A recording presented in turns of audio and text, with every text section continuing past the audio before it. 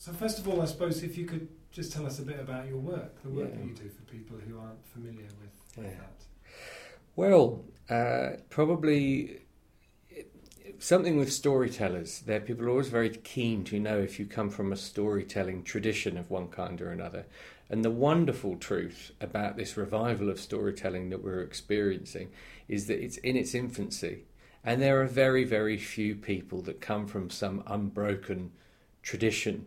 And in actual fact, the art form, which we all practice, has many different heads. The poet Hafez says there are many ways to kneel and kiss the ground. And that's what I like about this storytelling thing. There's no particular way to do it. However, I do have a specific interest in it that is not broad. It's quite specific. And it's really this notion of mythology is the heart of ecology. That actually, among the statistics and the seemingly bad news of now, is actually tremendous opportunity if you have the eyes to see it and you have the heart to follow it. So I like the notion, and this comes from an American writer called Sean Cain.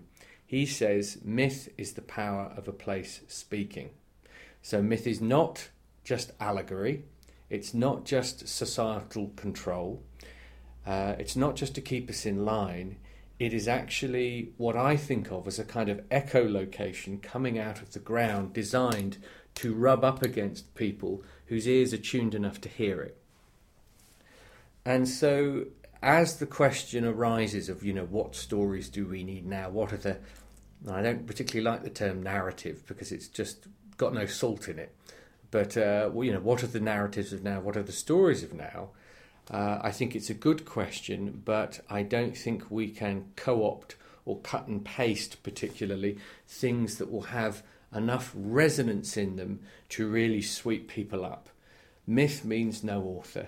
Myth, the reason why certain stories land so deeply within us is because they've been passed like water over dark stones through many different communities and many different people's lives who've all dealt with seemingly hopeless causes.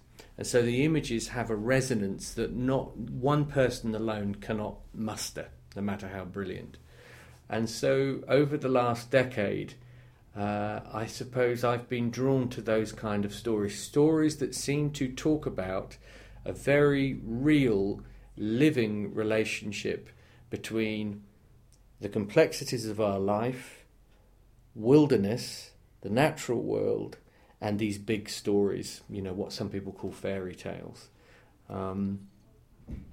My interest as I now come to another decade of living in Devon, where I grew up as a child, is specifically in local stories. And I'm interested in the local stories of farmers and shepherds and people that have lived here, but also the stories that have been embedded in the place for a long time. And how do new myths get created then? So when does a story become a myth? Well, don't set your watch anytime too soon, but don't get depressed either, because what we can have is mythic stories. Doesn't mean that there's no myth in them, but a myth is something that really comes from a kind of dreaming. When I think about what I know of transition, and I really like the amount of spirit and clarity in what's happening. But the old Aboriginal idea of how are we to live, and when I say Aboriginal, I don't mean Australia, I mean wider than that, is that actually the dreaming of a human being, the logos, the intelligence of a human being, can only go so far. And then there comes a point where you actually need to get dreamt by the land itself. Now that sounds rather esoteric, but actually it's been a common policy in tribal groups all over the world for thousands and thousands of years. And my background is in wilderness rites of passage, so I've been taking folks up to Snowdonia in Wales, where you go out onto the land and for 4 days and nights you fast. Now what tends to happen is around the 4th day you've got through the issues with your mother. You have got past that relationship that went wrong. You've got past your sort of societal and psychological stuff. And around the fourth day, you experience what, again, tribal people tend to call the wild land dreaming. So you get dreamt by the land. And the stories that folks come back with have a very different quality to them than had they tried to think them up in their study in Croydon or Ashburton.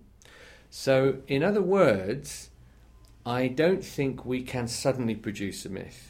I don't think that the big problem of climate change or everything attached to it will come from one big answer.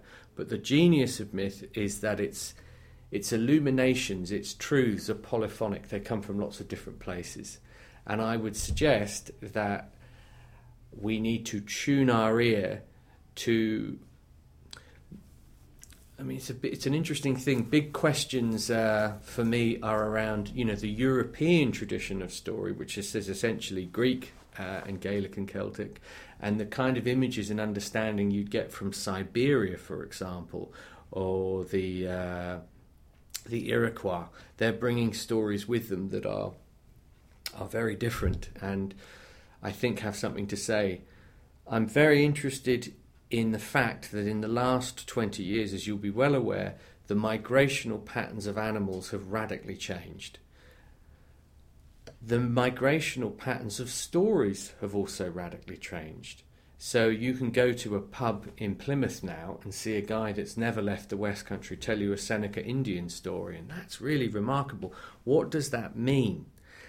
You go over to Canada, and certain animals, certain birds are wintering 200 miles further north than they used to, and they're having to deal with what I would call their myth line, orientating to a new situation, a new nest, a new season, when do I give birth, all of that. I think the migrational patterns of stories and the migrational patterns of animals are telling us something about the malaise we're in. They're telling us something about what we're in now. This is a very long answer to your question.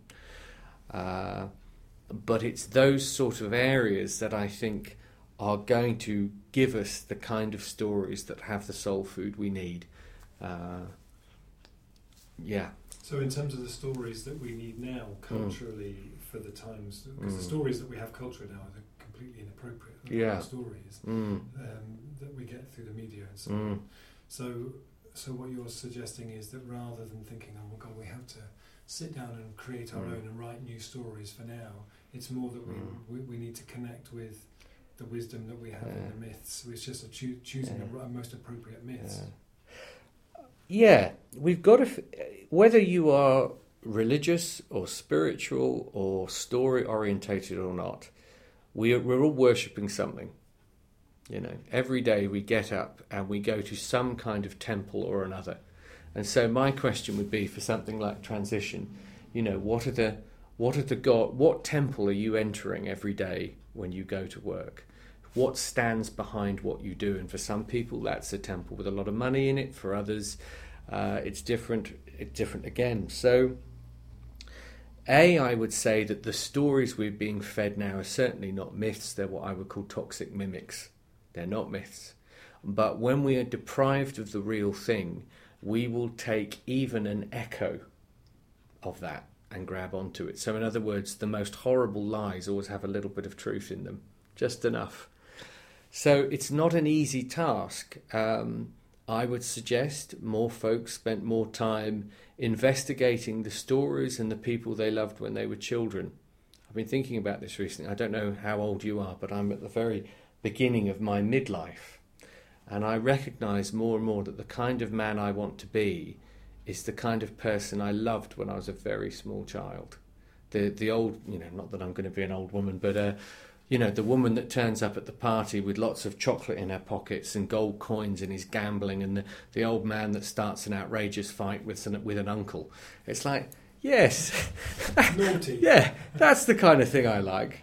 But I would say a place to begin in all of this rambling, a place to begin is as simple as an apprenticeship to a 20-mile radius of where you live. So in other words, say, I am going to limit my boundaries. I'm going to give this a particular shape, and I'm going to look at, we're in a very rich area here. Of course, we have, the the songs of the Brixham fishermen as they go out in the morning. We've got all of the folklore attached to Dartmoor. You are to build, the Aboriginal idea is of a song line going over a land, and you go to this tor and this river and you know the story of that place. Well, my challenge is, both to myself and to other people, is to build up a web of your own myth lines about a place, and also not to be snobby. So I'm not saying this has to be of the natural environment. William Blake found a lot of this in East London. He would gaze under a bush and he'd find Ezekiel when he was 8. So this is something that can be, found anywhere. I mean, as you know, we don't have a lot of wilderness in England, but we do have a lot of wildness. You only need to go between 2 derelict buildings and see a little slither of weeds and it's bingo. Don't be sizist. That's where you can make your apprenticeship. Because you were talking at the West Country Storytelling Festival about that idea of becoming a cultural custodian of a 5-mile radius. Yeah, that was very specific. Around us. And you mentioned Gary Snyder said something would be famous for 5 miles. Yeah. So how would that work in practice? How would somebody start to embody that in their daily life, do you think? Well, there's actually an old Gaelic word. The old Gaelic word for this kind of cultural custodian, cultural historian, is called a Shanachai, and you spell that Seannachai. And so they were a particular kind of storyteller, and I think we need a revisioning of this particular character, and I'll explain why. Because they were somebody that was so thoroughly drenched in a place. They had their personal relationship to it. They knew the great dreaming myths of the place, but they also knew about the agricultural patterns. They knew about the hedgerows. They knew about particular flowers. They knew about remedies, and they'd gathered it all together in an extremely unpretentious manner, and they just embodied something. They walked something, whether they knew it or not. And I like the idea that rather than getting het up about whether people are storytellers or not, we should work with the notion of the story carrier. The story carrier, again, is a tribal idea that whoever you are, from whatever disposition, you're carrying the walk of your own life, and you may not like it, and you may need to change the story. But I'm interested in a culture of story carriers, and that means a certain amount of self-esteem. It means that you can't be so caught up in European self-loathing that you think your story's not worth telling. So I like the Snyder thing of famous for 5 miles means no matter how green you think you are, you still carry what I would call an interior king or queen within you. Now, over the summer, I've been at various events with a lot of anarchists and a lot of anarchist groups and a lot of road protesters, many of whom I admire. But I have to say, look, with the best will in the world, it's only when your interior king or queen has died that you start giving over that kind of power to the kind of idiots we see in government at this point. In actual fact, you want to reclaim some of your grandeur, reclaim the belief, call certain parts of yourself out of exile. Many stories, as I've probably said before, end in a wedding. They end in a wedding for one reason. The storyteller is saying to you, call to the wedding the parts of you that have got edited and cut away as you age. Bring it all back to the feast. So I like that kind of language. I'm a language person. I'm an apprentice wordsmith. And so one of the things that interests me with the concerns we have at the moment with transition and others, what interests me is handling of language. That it is imaginative, that it is lively, that it has nuance and depth to it. Now that's difficult when you're trying to get across to a lot of people. I am very aware of that. But I think it can be done. And we live surrounded by sort of stories of the place in the walls and the fields and the trees and the place names and stuff. But we also need to make changes to the place that we live so that we can actually go forward from here. Some of which might be sort of seen as being challenging. We talked about one of the examples of that at the Storytelling Festival. I recall. How do new and old stories sit alongside each other in a culture that needs to reinvent itself quite fundamentally? Paradoxically, that's how they do it. Paradoxically, and the god of the storytellers is a character called Hermes. Now, if you are in touch with Hermes has something called the third ear in a conversation. So as soon as things polarize, as soon as it's one way or this way, you've lost Hermes. He's not there. And so what I feel very strongly about, as soon as I feel that polarization happening, I'm anxious, because the thing that stands underneath, the Roman name for Hermes is Mercury. So if you have a mercurial conversation, it means it has energy in it, it's exciting, there's possibilities and ideas. So every time that happens, a god is in the room. So there's going to be paradox. I think mythological thinking is not from the past. I think it's already in the future. We're removing towards it through the last 100 years of psychology, actually. So it's going to be ugly at times. There's going to be losses on some sides and gains on the other. But I wouldn't want to live in any other time but this. I think it's fantastic. I do. I think it's fantastic. But we have to be tuned to paradox. We have to be, rather like the French word, a bricoleur, the old artist that walks along and says, here's something from here, here's something from here. They may not quite fit together, but I'm going to try it in the hope that what I do is so beautiful that the sun rises in the morning and the moon comes out at night. That's what the old gypsies believe. They say, if your life doesn't carry enough beauty with it, the sun won't come up. Now that is a new definition of self-esteem.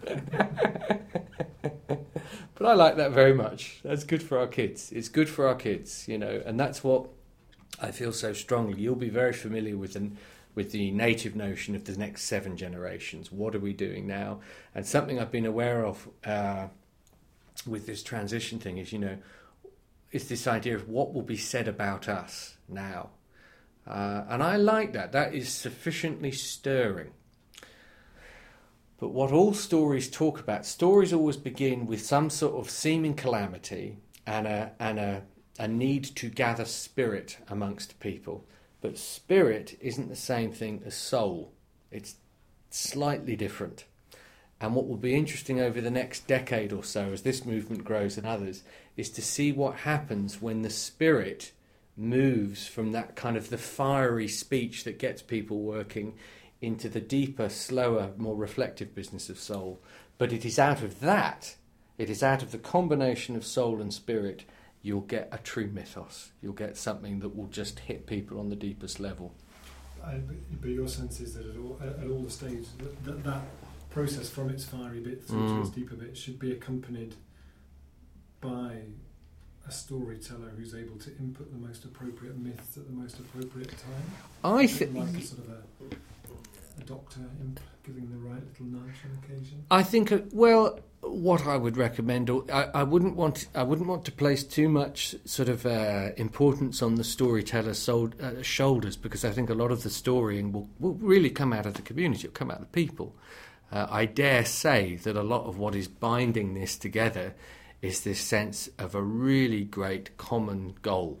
I go to, I'm in Ashburton, and for the first time in a generation, the allotments are, there's a waiting list. That is fantastic. My little daughter is growing up in the consciousness of, we've just grown our first ever courgettes. We've got a few past the slugs, and we're sitting there chopping up, going, this came from our garden, this is it, So, in other words, it's not so much someone coming in didactically and saying this is what it means, but I would suggest that people take that task on. There are people designed to be pragmatic and strategic, and there are other people designed to dream and to ponder and to walk and to be a bit obscure.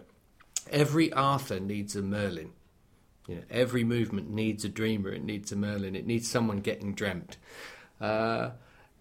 All traditional cultures combine what you could call the wisdom of the village and the knowledge of the forest. And all rites of passages are about taking what's best of the village, going out into the wild, getting loosened up by nature, and bringing back that visionary content to the village. The reason why, in my humble opinion, we're in the state that we are in now is because of an absolute amnesia about this ancient process. Now, what happens is when you deny the wild, you get the feral, you get the savage. So, as I've probably said, I was watching the riots last year and my heart was breaking because I was looking at all these young men and women perfectly tuned for initiation, turning savage instead of wild. It's the mosh pit, not the flamenco dance. And I'd like to formally invite, 17,000 East Enders to come up with me to Snowdonia next year and go out on the mountain. I think it'd be great. Why not? And Joanna Macy, who talks a lot about this, she says that the agricultural revolution took thousands of years, the industrial revolution took hundreds of years, but what we need to do now needs to take like 10 years, 15 years, and that if we do pull it off, it'll be something people will sing stories and tell stories about and sing songs about. So in a sense, it's for those who come after. If we manage to get it right over that period, it's not for us. It's for the people who come after us to tell the stories about what we did, rather than for us to tell the stories about it now. Yes, because we're in the experience. All storytelling is a reflection on something. It doesn't happen in the moment. So our stories need to settle in 100 miles of dark soil before they flower. And any premature flowering will not be convincing. To use an old-fashioned word, the soul is not convinced by much. You really have to do something dramatic for it to pay attention, which is why normally it takes a car accident or an illness or a divorce, something to rock everything we have around us for the soul to go, oh, something could be happening here.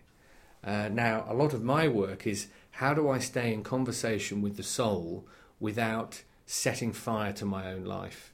How do I do that? And I think the challenges that we have right now and the opportunities we have are a perfect opportunity to do that.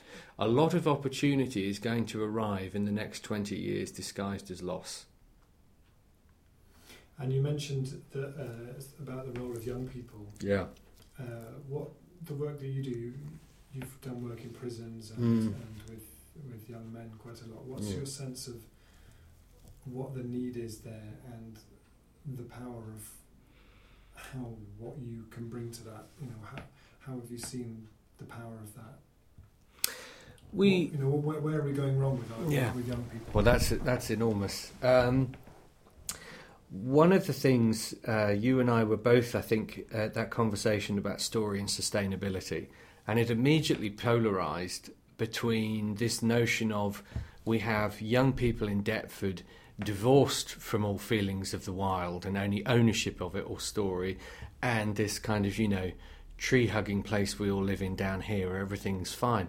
You and I both know that that is a false distinction, because you only have to wander out into the back streets of Totnes or Newton Abbot or Torquay to see a mass disassociation. It's not as if the West Country is a cure-all for anything. But what I've been doing for the last couple of decades is simply taking people that are really within a nanosecond normally of a jail sentence, being pulled back, taken out into a wild place, and to present them with something that is infinitely wilder and more unruly than anything they could have been prepared for. That's the thing. I mean, I think a lot of people ask me about this weird thing, what is an elder? And it's an old-fashioned word in Totnes. It's been used a lot, but I'm interested in it. I like the notion of an elder is someone that when faced with an opportunity for self-advancement doesn't immediately take it, but looks around and says, how does this affect everybody else? I'm a bit slow to that one, but that's what I'm aspiring to, is that wider thing. Secondly, I meet a lot of people that say, well, I'm too damaged for that kind of work because I didn't get that. How can I give what I haven't got? Second response is, if you haven't been fed, become bred.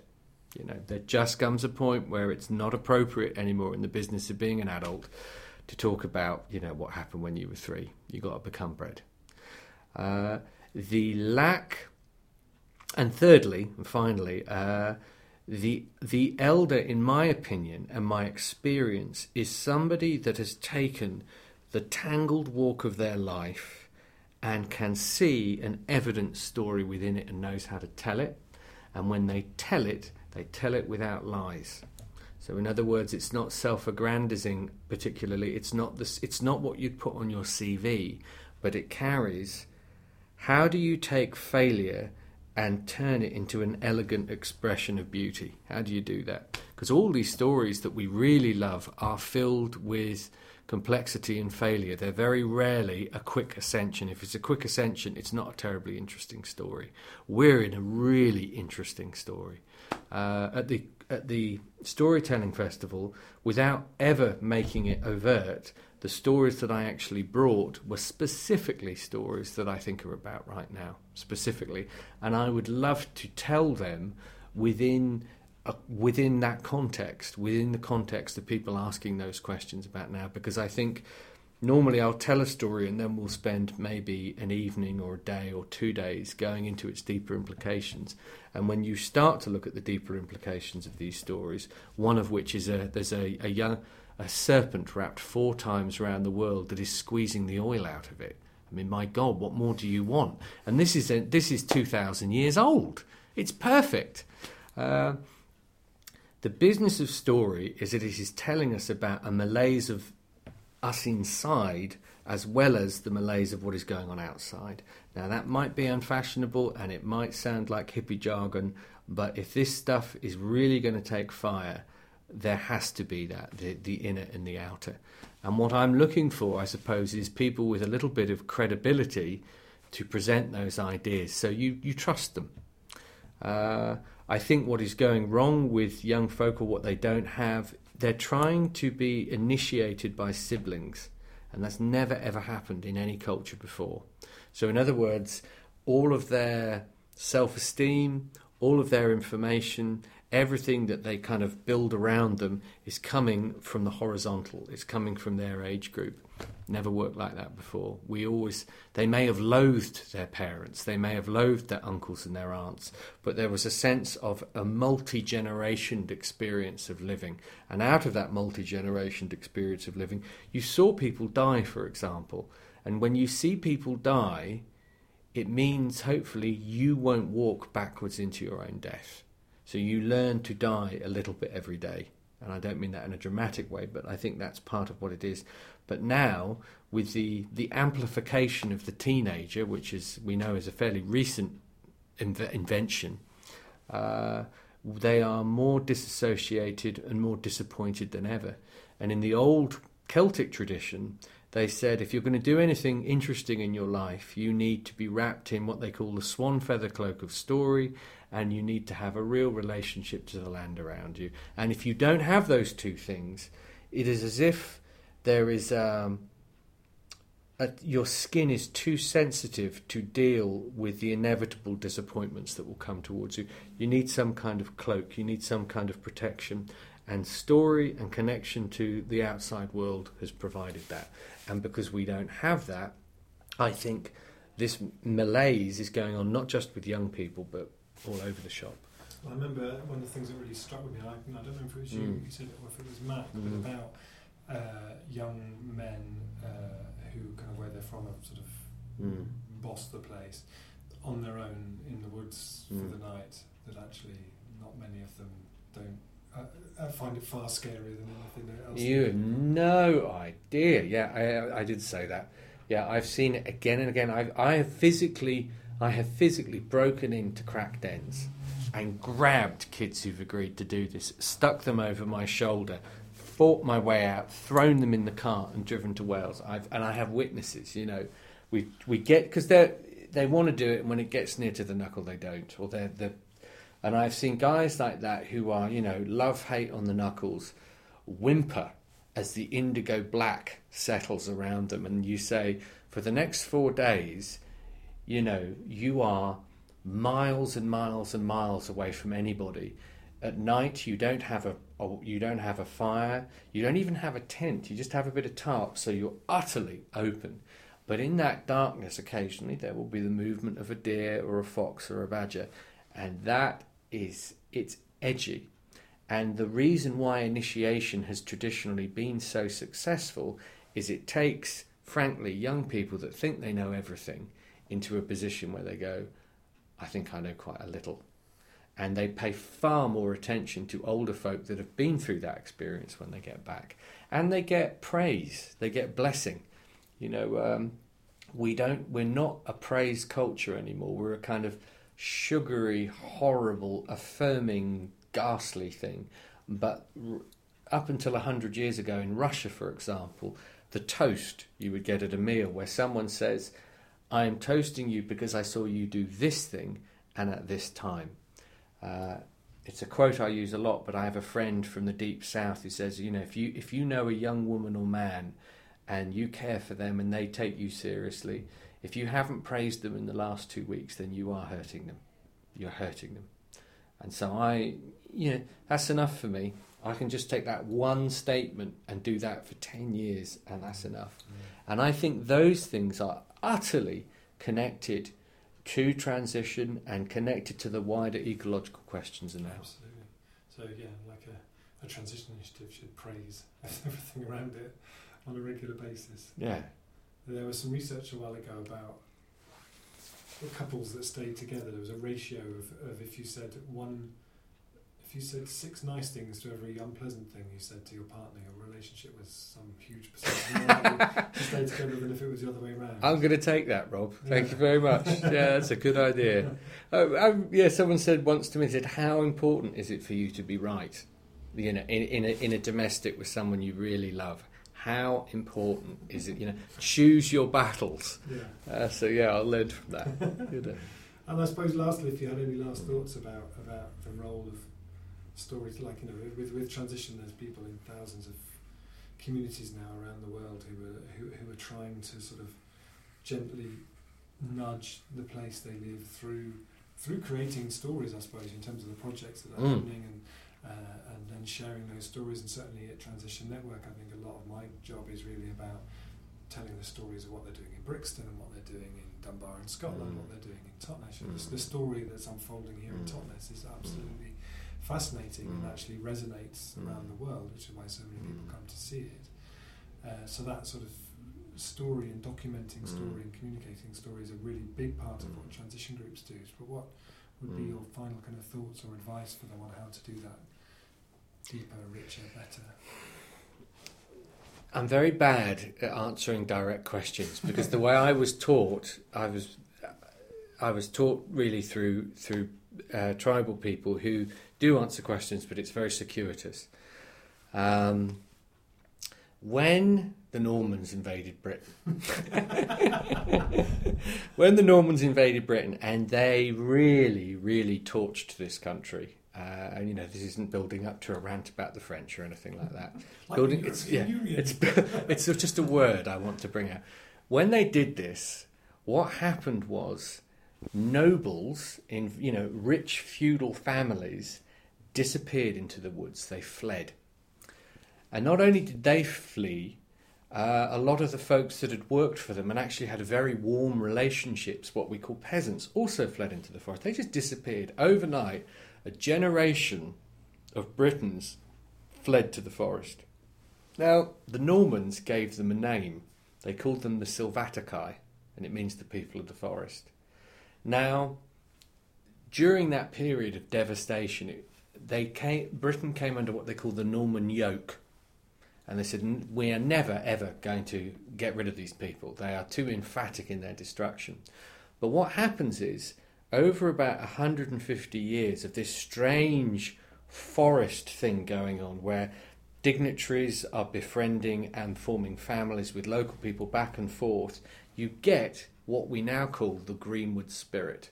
Because actually out of that come the Robin Hood ballads and Herod the Wake, and this very affirming culture of resistance that grew up in Old Albion. It grew up in Britain.